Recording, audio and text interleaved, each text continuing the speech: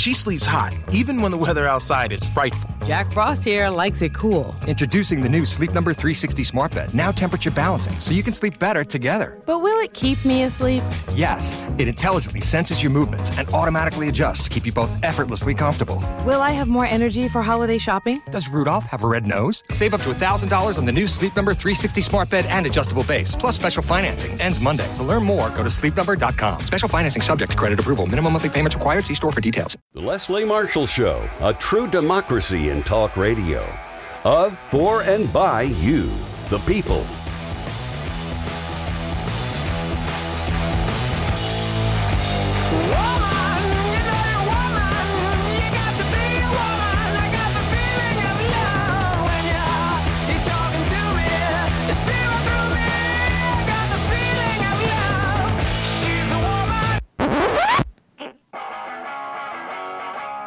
Live from our nation's capital, it's Deadline DC with Brad Bannon. Welcome to Deadline DC with Brad Bannon. I'm Brad Bannon. I'm a Democratic strategist, a columnist for The Hill in Washington, D.C., and a political commentator for news radio stations KNX in Los Angeles and WGN in Chicago. My company, Bannon Communications Research, polls for progressive issue groups, labor unions, and Democrats. BannonCR.com is the sponsor of today's show. If you want to learn more about my political polling company, or if you have any ideas or suggestions for Deadline DC, the best way to reach me is on Twitter. My Twitter handle is @BradBannon. Welcome to all of you who are watching us on Twitter or Periscope TV. If you want to watch us on Periscope TV, you can access the show at www.periscope.tv/Brad Bannon. Now you can also watch Deadline DC on Facebook by visiting tinyurl.com/BB Facebook Live. Our guest in our first half hour is Colonel Cedric Leighton, U.S. Air Force retired. He's going to discuss with us the rocky transition of power between Donald Trump and Joe Biden on national security issues. In the second half hour, we'll have our usual political chat with our provocative progressive political panel. Our guest on the panel today is Kimberly Scott, the publisher of Demlist, and progressive political activist Mark Grimaldi. Our guest in the first half hour today is Colonel Cedric Leighton, U.S. Air Force retired. He is the founder and president of Cedric Leighton Associates, a strategic risk and leadership consultancy serving global companies and organizations. He founded the company in 2010 after serving in the Air Force for 26 years as an intelligence officer and attaining the rank of colonel. Leighton can be seen regularly on CNN, where he is a military analyst, and his Twitter handle is @Cedric Leighton. That's CEDRICLEIGHTON. His website is cedricleighton.com. Colonel Leighton, welcome back to Deadline DC with Brad Bannon. I'm glad you could join us. Brad, it's my pleasure. Thanks so much for having me. Okay, we're going to start off by discussing the transition of power. I guess there really isn't one between Donald Trump and Joe Biden, because as you heard in the news report, the president is still insisting he won. Let's start off with this. I just read a story on CNN website that says that the Pentagon expects the president to issue an order for U.S. troops to leave Afghanistan and Iraq by January 15th. What do you think of this? Sounds kind of precipitous to me. Yeah, Brad, it is precipitous, and it's this is one of those areas where President Trump, made a commitment to withdraw troops from Afghanistan and Iraq, to end the so-called forever wars. The problem with that is it's well and good to end wars, but you have to remember the enemy gets a vote in these kinds of situations. The enemy is basically saying, we're not done with you yet. We're not, even if they're not going directly against U.S. forces, what they are doing is they're going after the governments that we have propped up ever since basically 9/11 in the case of Afghanistan, or since 2003 in the case of Iraq. And so what we're looking at here is maintaining a reservoir of 2,500 troops in each of the countries, Iraq, 2,500 in Iraq, 2,500 in Afghanistan. That is really far less, obviously, than we had at the top of our troop presence over the years in those countries. But it is also a very minimal presence that will make it very difficult for us to really achieve our goals in each of those countries. And that's where this withdrawal becomes a truly precipitous event, and is one in which we really have to be careful that we don't open the door to a resurgence of ISIS, to more Iranian activity in the case of Iraq and Afghanistan, and also more Taliban activity in the case of Afghanistan. Okay, let's talk about another example of the Iraqi transition. Last week, I believe, the president had a purge at the Pentagon where he fired some top officials and put in some Trump loyalists. What do you have to say about that? Well, it's a really odd time to be removing people. You're basically at the less than 70-day point before the inauguration, and you are in a situation where you need to keep the people that have been there for at least a little bit, so that they can, in essence, make that transition work to the Biden administration, to the incoming Biden administration. This action, where he's put in these loyalists, many of them have some very questionable backgrounds in terms of not only expertise, but also, or lack thereof, but also they're very controversial in a lot of their political and policy statements. It is, in essence, gumming up the works, and I think it's a very deliberate ploy by the Trump administration to make life not only difficult for the incoming Biden administration, but also to in essence, make it very hard for us to actually continue with different policies that the United States has been really engaged in for many years that even preceded the Trump administration. So it's a very dangerous move. It's a very it's a move that I think really harkens back to one of a control freak trying to exercise maximum control until the very last instance that they're in charge, and it's a very, very dangerous move, I think, for the country. Well, let me ask you, one of the things that has been an issue is that the Trump administration is not providing national security briefings to the president-elect, Joe Biden. Now, I don't know much about national security policy, but it's a very do know enough to know it's a very dangerous world out there.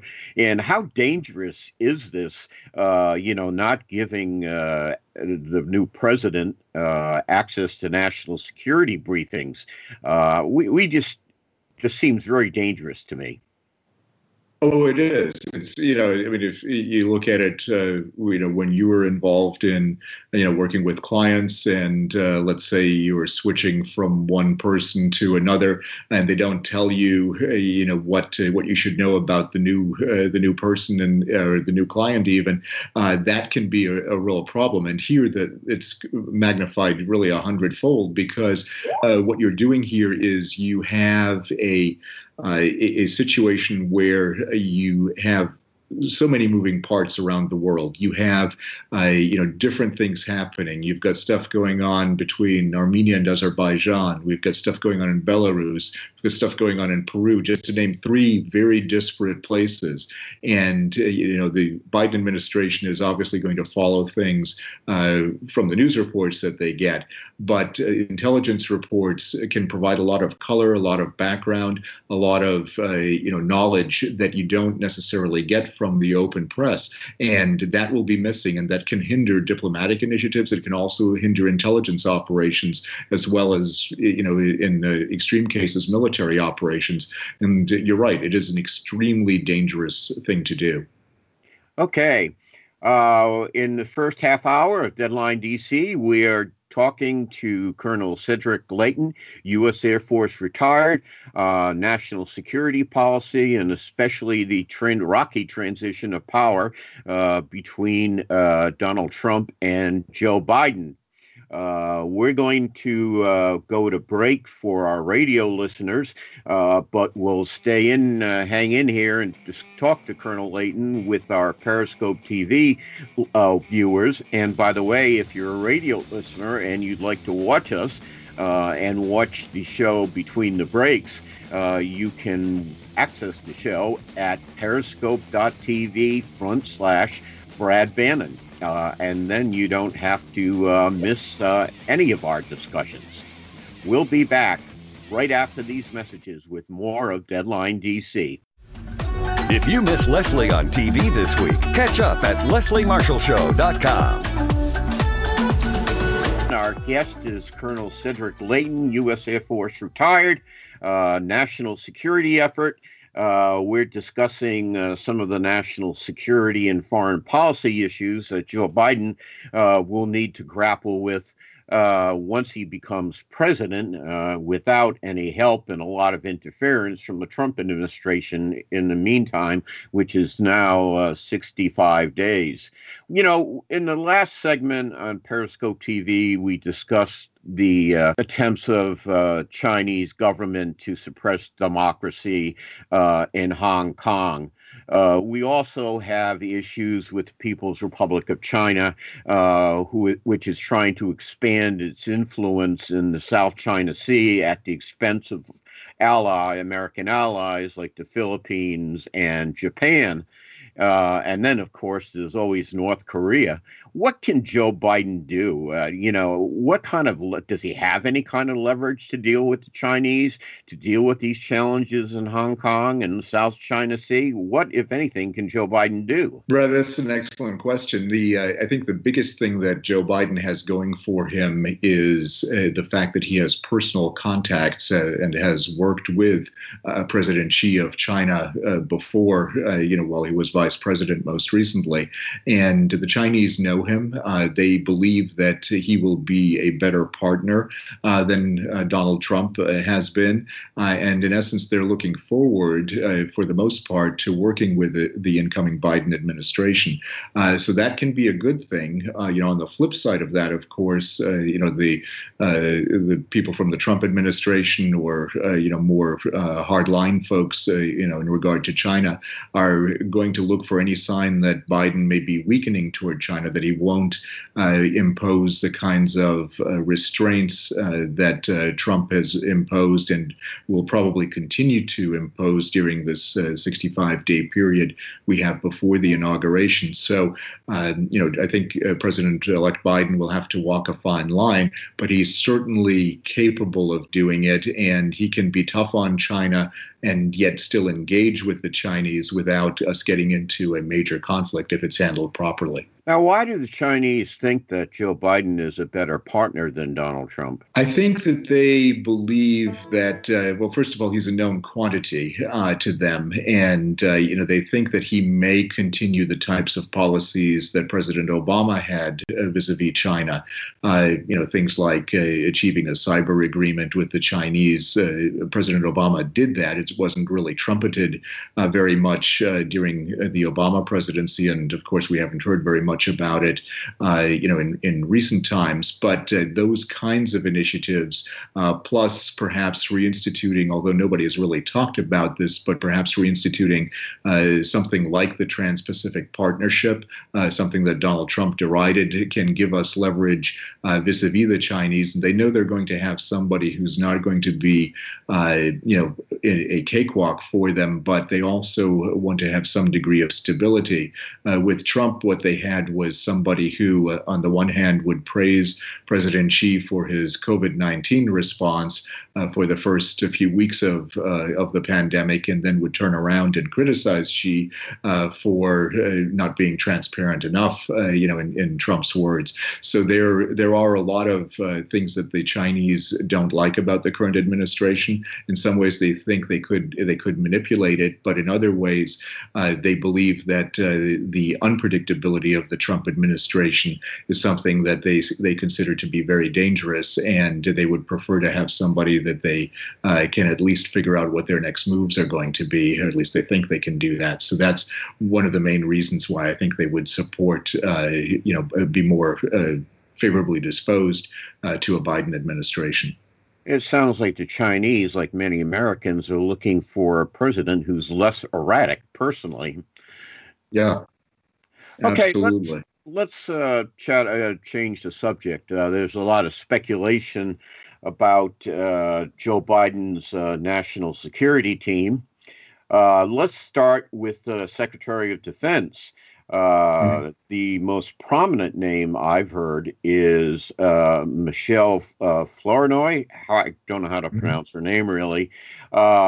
She seems to be the one who gets the most mention, although I've also heard some talk about the U.S. Senator from Illinois, Tammy Duckworth, who is who's a veteran of the armed forces. Anyway, let's start with Flournoy. What can you tell our listeners and viewers about her? Yes, Michelle Flournoy is actually a very experienced defense policy hand. She served as the Undersecretary of Defense for Policy in the Obama administration. She is connected with a lot of other people in President-elect Biden's orbit, is very considered to be a moderate on many defense issues.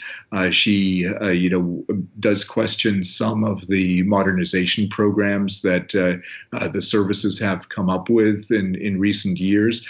She is not one to actually want to precipitate armed conflict, but once she is engaged in conflict, or once the U.S. is engaged in that conflict, she wants to see it to its logical conclusion. And in some ways, it would be complementary. That kind of an approach would be complementary to what many of us perceive to be President-elect Biden's approach to national security issues. Reluctant to get involved, but once you're involved, you stay the course, and hopefully you see it to a logical conclusion. There are, certainly things out there that can surprise anybody, no matter how well trained they are. But Michelle Flournoy brings a lot of high-level credentials. She's part of a think tank known as West Exec Advisors right now, and she is on the big speaking circuit, for a lot of these defense issues, and that I think gives her a lot of credibility within defense policy circles, and she's also seen favorably by a lot of Republicans as well. Okay. What about, and also we should point out, if she does get the job, she would be the first female Secretary of Defense in American history. And this is a time where we're breaking lots of new ground, and she could be part of it. Let's turn to Secretary of State. One name I've heard is Susan Rice, who was formerly UN ambassador and the President Obama's national security advisor. She is a fairly a figure who comes with some baggage. Republicans may attack her for the Obama administration's handling of the crisis in Libya. What do you know about Susan Rice as a possible Secretary of Defense, Secretary of State, excuse me? Sure. Yeah, she could certainly, from a credentialing perspective, she could fill that role, as both as having been the national security advisor, but also, with her UN experience as ambassador to the UN. So in many ways, on paper, she would be a very logical choice. She's extremely well educated. She has a lot of, different connections. She's Cedric, I'm going to have to interrupt you because sadly I was so involved in the conversation and wasn't paying attention to the clock. Thanks to our guest, Cedric Leighton, U.S. Air Force retired. We'll be back after this break with our provocative progressive political panel with Demlist publisher Kim Scott and Mark Grimaldi. Stay tuned. We'll be right back.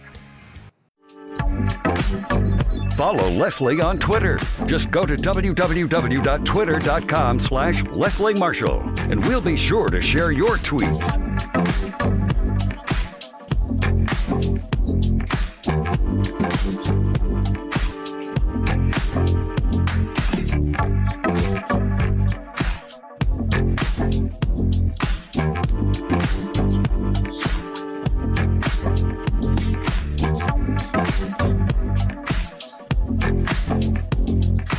Welcome back to Deadline DC with Brad Van.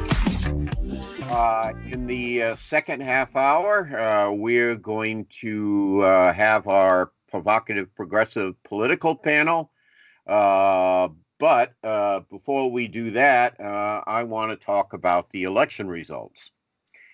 Joe Biden's victory was a step forward for a nation mired in Trump's incompetence on most issues and indifference to the COVID-19 pandemic that has killed more than 240,000 Americans and brought the economy to its knees. The failure of Democrats to win back the Senate and to increase their majority in the U.S. House of Representatives means that the 46th president won't have much help in moving the nation forward to confront the serious problems that face the country. The party's lackluster performance gives the GOP leader in the Senate, Mitch McConnell, the power to blunt Biden's legislative initiatives unless Democrats win both Senate runoff elections in Georgia on January 5th. Election day was a disaster for Democrats, except at the highest level. Conditions were ripe for a Democratic victory up and down the ballot. The nation was in the throes of a healthcare and economic crisis caused by an unpopular Republican president. The Democrats had tons of money and plenty of vulnerable GOP targets, but failed to win decisively. In the aftermath of a presidential victory, criticizing Democratic performance is like being a skunk at the garden party. But the down-ballot campaign failed miserably for Democrats. It's time for the party to take a good, hard, cold look in the mirror. Welcome to our provocative progressive political panel. Our guests are Mark Grimaldi, progressive political activist, and Kimberly Scott, the publisher of Demlist. Demlist is a political column dedicated to educating the public about the Democratic Party, policy, and politics. Sign up for the column is at www.demlist.com. Okay, let's start with this. Millions of Americans are glad that Joe Biden won the presidential election. Although Donald Trump hasn't got the memo yet, it will surely work its way to the White House by January 20th. But the reality is that things below the presidential race did not go very well for Democrats. We failed to capitalize an opportunity to win control of the United States Senate. We still have a chance at that if we win both Georgia's Senate races on January 5th. So failed to pick up any state legislative chambers, which is very dangerous because those Republican-dominated state legislators will have the power to do the congressional and state legislative redistricting that will guide us for the next 10 years. So let's start with Mark. Mark, what do you make of the lack of Democratic performance under the presidential race? What happened and what can we do to change it? Well, I think, if you're talking about the biggest difference, obviously, Joe Biden performed very well. So I think you need to start with what did go well. Unseating an incumbent president hasn't been done in quite some time. I believe, what was it, Jimmy Carter, Brad, the last one? I'm trying to think. I'm sorry, George H.W., right? And then before that, I believe, was Carter. So, it's been quite some time. And I think the other thing to consider is, the president had a lot more support than folks thought he did coming into this election. His performance was a lot better than folks thought, which I think is a wake-up call to, the Democratic Party. But we also turned out our voters. I think, the question is the easiest way to just start is, okay, well, what states and what type of folks were voting for Joe Biden, but then voting down ballot for Republicans? And what do some of the exit polls say, when you talk to those folks?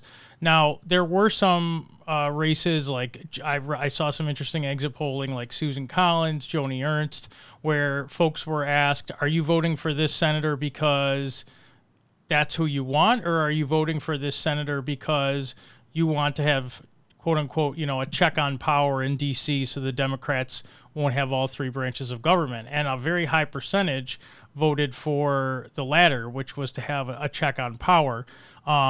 When it comes to that, that's a hard argument to win over, maybe at first. But then I think the easy way is you just point to the obstruction of Mitch McConnell and say, is this really what you're looking for in the time of COVID-19 crisis, with zero movement since May, when the HEROES Act passed in Congress? When you're talking about deeper issues, which is what much of the conversation within Democratic circles has been about, at least on the surface, it's been, AOC versus Joe Manchin, the most progressive wing of the Democratic Party, arguing with the most conservative wing of the Democratic Party. And I think part of that is, regional. You look at different parts of the country. I know we're going to get into the discussion about ballot initiatives later in the conversation, but I also thought that really was a really good source of information to see the different way that folks voted on different ballot issues, on different hot button issues throughout different parts of the country.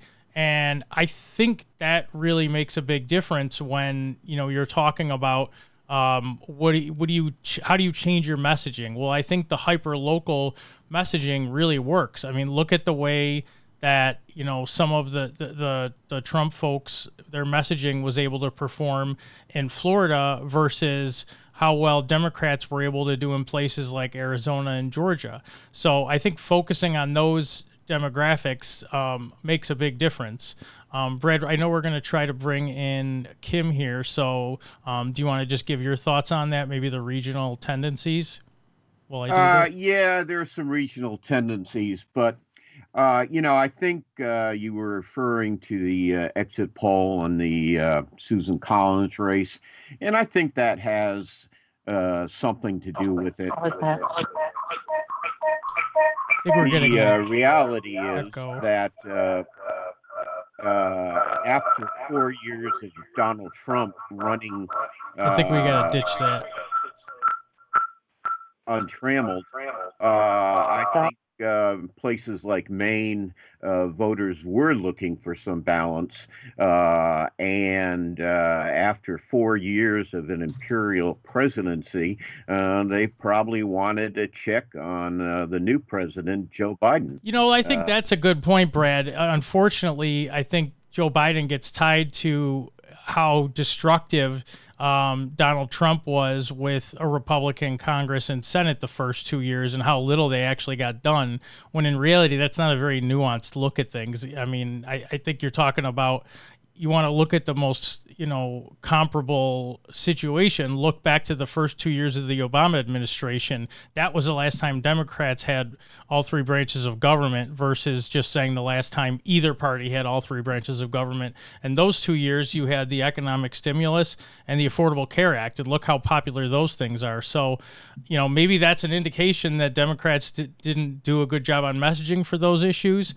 But those were two very popular things, especially now. Now, obviously, the Affordable Care Act grew in popularity big time compared to where it was polling initially, in 2010 when Republicans took over the House. But you look at those issues now and you say that's what was done the last time Democrats had power of all three branches of government. I think you're going to have a positive reaction by a majority of Americans when you look at how popular the last stimulus was during COVID-19, and you look at the percentage of popularity for the Affordable Care Act. Yeah, we're going to go to break now for our radio listeners, but we'll continue this discussion on Periscope.tv. And by the way, that address for Periscope TV is Periscope.tv/Brad Bannon. If you want to keep watching, we'll be back with our radio listeners in a couple of minutes. We'll continue the discussion with our viewers on Periscope TV.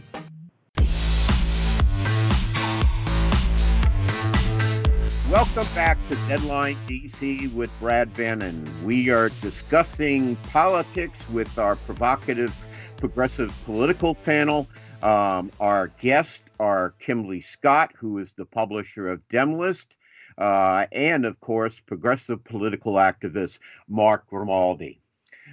Kim, let me ask you a question I asked Mark before. Honestly, we won the presidential race, which was great.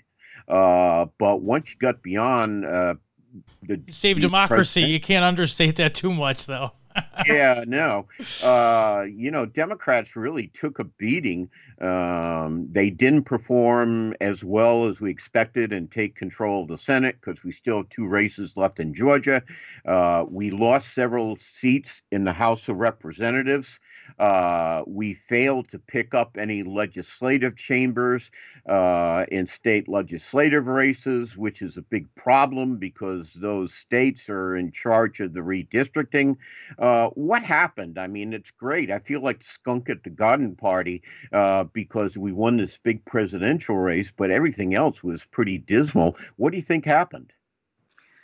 Well, there's the shy Trump voters. Going into this race, I had hoped that there would be an effect in the other way, what some people call the Bradley effect or the Wilder effect, where there are voters who are unwilling to admit to voting for someone because of party, race, gender, and I was hoping that it would go the way of Biden, that there would be Trump voters, traditional Trump voters that would go in the box and vote for Biden instead. And I think it went the other way. We, despite the greatest GOTV effort in history and the largest number of Americans voting at 74 million, we underestimated the performance of Trump voters. And it did show up across the way. I mean, in the House, we're now at 218 to 203 with 14 outstanding. Those are predominantly in New York and California, where absentee or mail-in ballots are still being counted. But I think when it's done, we'll probably only have a 10-seat difference between the House and, between the Republicans and the Democrats in the House. The Democrats still have the House, most importantly. But we can expect to see some of those repercussions coming back against House leadership. The same way, as you mentioned, in gubernatorial and state house. Going in, there were 11 governor's races that are up, mostly incumbents. Republicans flipped one in Montana. But in the state houses, which, millions of dollars have gone into changing or flipping the state houses, redistricting effort headed by former Attorney General Eric Holder. And we ended up losing just we lost 2 chambers. There's only 2 chambers, and that was New Hampshire and had flipped. Democrats had flipped it last time in 2018. Republicans flipped it back. This is the smallest number of state control changes that has happened since 1944. Yeah, it's really amazing. I remember actually I hadn't paid any attention to the state legislative races until I read about it in DemList, and I was really shocked when I read it because there was all this talk earlier in the year about the big Democratic initiative to take control of state legislative chambers to prepare for the redistricting after the 2020 census, but it didn't happen. And Democrats that's going to bite the Democratic butts for the next 10 years after redistricting. I want to say something about what I saw in the exit polls that was a real problem for Democrats. The biggest single voting concern that voters told the exit pollsters was the economy. And Republicans running in congressional races, among the voters who said that the economy was the big issue, and that was the single biggest issue, Republicans at the House congressional level won 87-13. We won with voters who were worried about the pandemic. We won with voters who were concerned about racial justice. But when it came to the economy, we got clobbered. And I think that means Democrats need a much stronger economic message than they communicated during the 2020 campaign, because you can't take the biggest issue to voters, get beat 87-13, and live to tell about it. And I think that's something we're going to have to discuss a lot. Let's move on. Kim, will tell us a little bit about, and I think you're writing about it for DemList today. Tell us what happened in terms of issues and ballot initiatives at the state level. There's always a lot of activity there, but hardly anybody talks about it because they're so preoccupied with the presidential race and the Senate races. What can you tell us about the ballot initiatives on the that were voters voted on November 3rd? So there are some bright spots. Ballot initiatives is a process that is unfamiliar to many Americans, at least until it hits their backyard, like other votes. And yet it is one of the most direct forms of democracy. They've actually been around for 120 years. The first was with the Oregon process in 1902. And there are 26 states in D.C. now that allow citizen referendum. So again, direct democracy where the citizens can overturn or keep legislation or keep the legislature in check.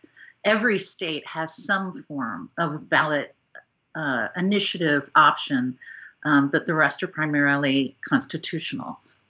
So by far and away, the biggest elephant in the room, the 100-pound gorilla, was California's Prop 22, which was basically a showdown between labor and the gig economy. And it was about allowing Uber, Lyft, DoorDash, the others to continue to treat their employees as contractors, therefore not being required to provide certain employee benefits, et cetera. There was over $1 billion that was spent on initiatives across the country. 200 million of that was spent on this initiative, primarily by the Ubers of the world. And they won. It passed to allow them to continue to treat the drivers as contractors. It passed 58%. But there are others as well. Marijuana was, as has been continuously for several cycles now, was on the ballot. And virtually every single one of those passed. Arizona, Montana, New Jersey voted to legalize recreational cannabis. Mississippi voted to make it medicinal. South Dakota became the first to both legalize it and legalized it as a medicinal remedy. The District of Columbia legalized shrooms. So, okay. But there are many other issues. Police reform, gay rights. Nevada, the first state in the country to actually enshrine in its constitution protections for gay marriage, which on one hand is amazing. It's the first one, but there are a number of other issues. Police reform. This is on the local level. Out of 20 initiatives advocating for police reform, 19 of them passed. Oh, that's amazing. So there have been some bright spots in there. It seems to me, every 2 years when we discuss ballot initiatives, progressives do a lot better in ballot initiatives than they do candidate elections. Why do you think that is? Well, again, I think it comes down to what's your own backyard. It is, the thing about ballot initiatives, and it's important, it's such a powerful tool, but it can help drive the elections for other elections on the ticket, or they can pull them down. And that's why so much money is put into them as well. For many cycles, this has been. Yeah, it's been true. Kim, thanks for joining us today on Deadline DC with Brad Bannon. That's all for today, friends. Thanks to our guests, Cedric Leighton, U.S. Air Force retired, Kimberly Scott, publisher of Demlist, and progressive activist Mark Grimaldi. I'm here Mondays at 3 p.m. Eastern Time, if the Lord is willing, the creek don't rise, and if Trump doesn't declare martial law before he's out the door. Stay tuned. We'll be back here next Monday at 3 o'clock Eastern, same bat time, same bat channel. Thank you. Thank you. Thanks, Brad. Read about Demlist. Yes, subscribe to Demlist. What's the website, Kim? www.demlist.com. Demlist.com. Go there now and subscribe. I do, and so does Brad. Yeah, I learn a lot on it. We try to educate and inform. God, it's not easy to educate me either. Okay. State Farm. ¿Habla Daniela? Hola, Daniela. Soy José. ¿Te acuerdas que mi auto nuevo venía con 1000 detectores? Alarmas, cámaras, sensores, ¿de todo? Claro. Bueno, le faltó el detector de canciones que me gustan en la radio. Me emocioné cantando, me distraje y choqué una columna cuando parqueaba. Tranquilo, aquí estamos para ayudarte. No canto más, te prometo. Elige a quien esté aquí para ayudar a que la vida vaya bien. Habla hoy con un agente de State Farm. She sleeps hot, even when the weather outside is frightful. Jack Frost here likes it cool. Introducing the new Sleep Number 360 Smart Bed, now temperature balancing, so you can sleep better together. But will it keep me asleep? Yes, it intelligently senses your movements and automatically adjusts to keep you both effortlessly comfortable. Will I have more energy for holiday shopping? Does Rudolph have a red nose? Save up to $1,000 on the new Sleep Number 360 Smart Bed and adjustable base, plus special financing. Ends Monday. To learn more, go to sleepnumber.com. Special financing subject to credit approval. Minimum monthly payments required. See store for details.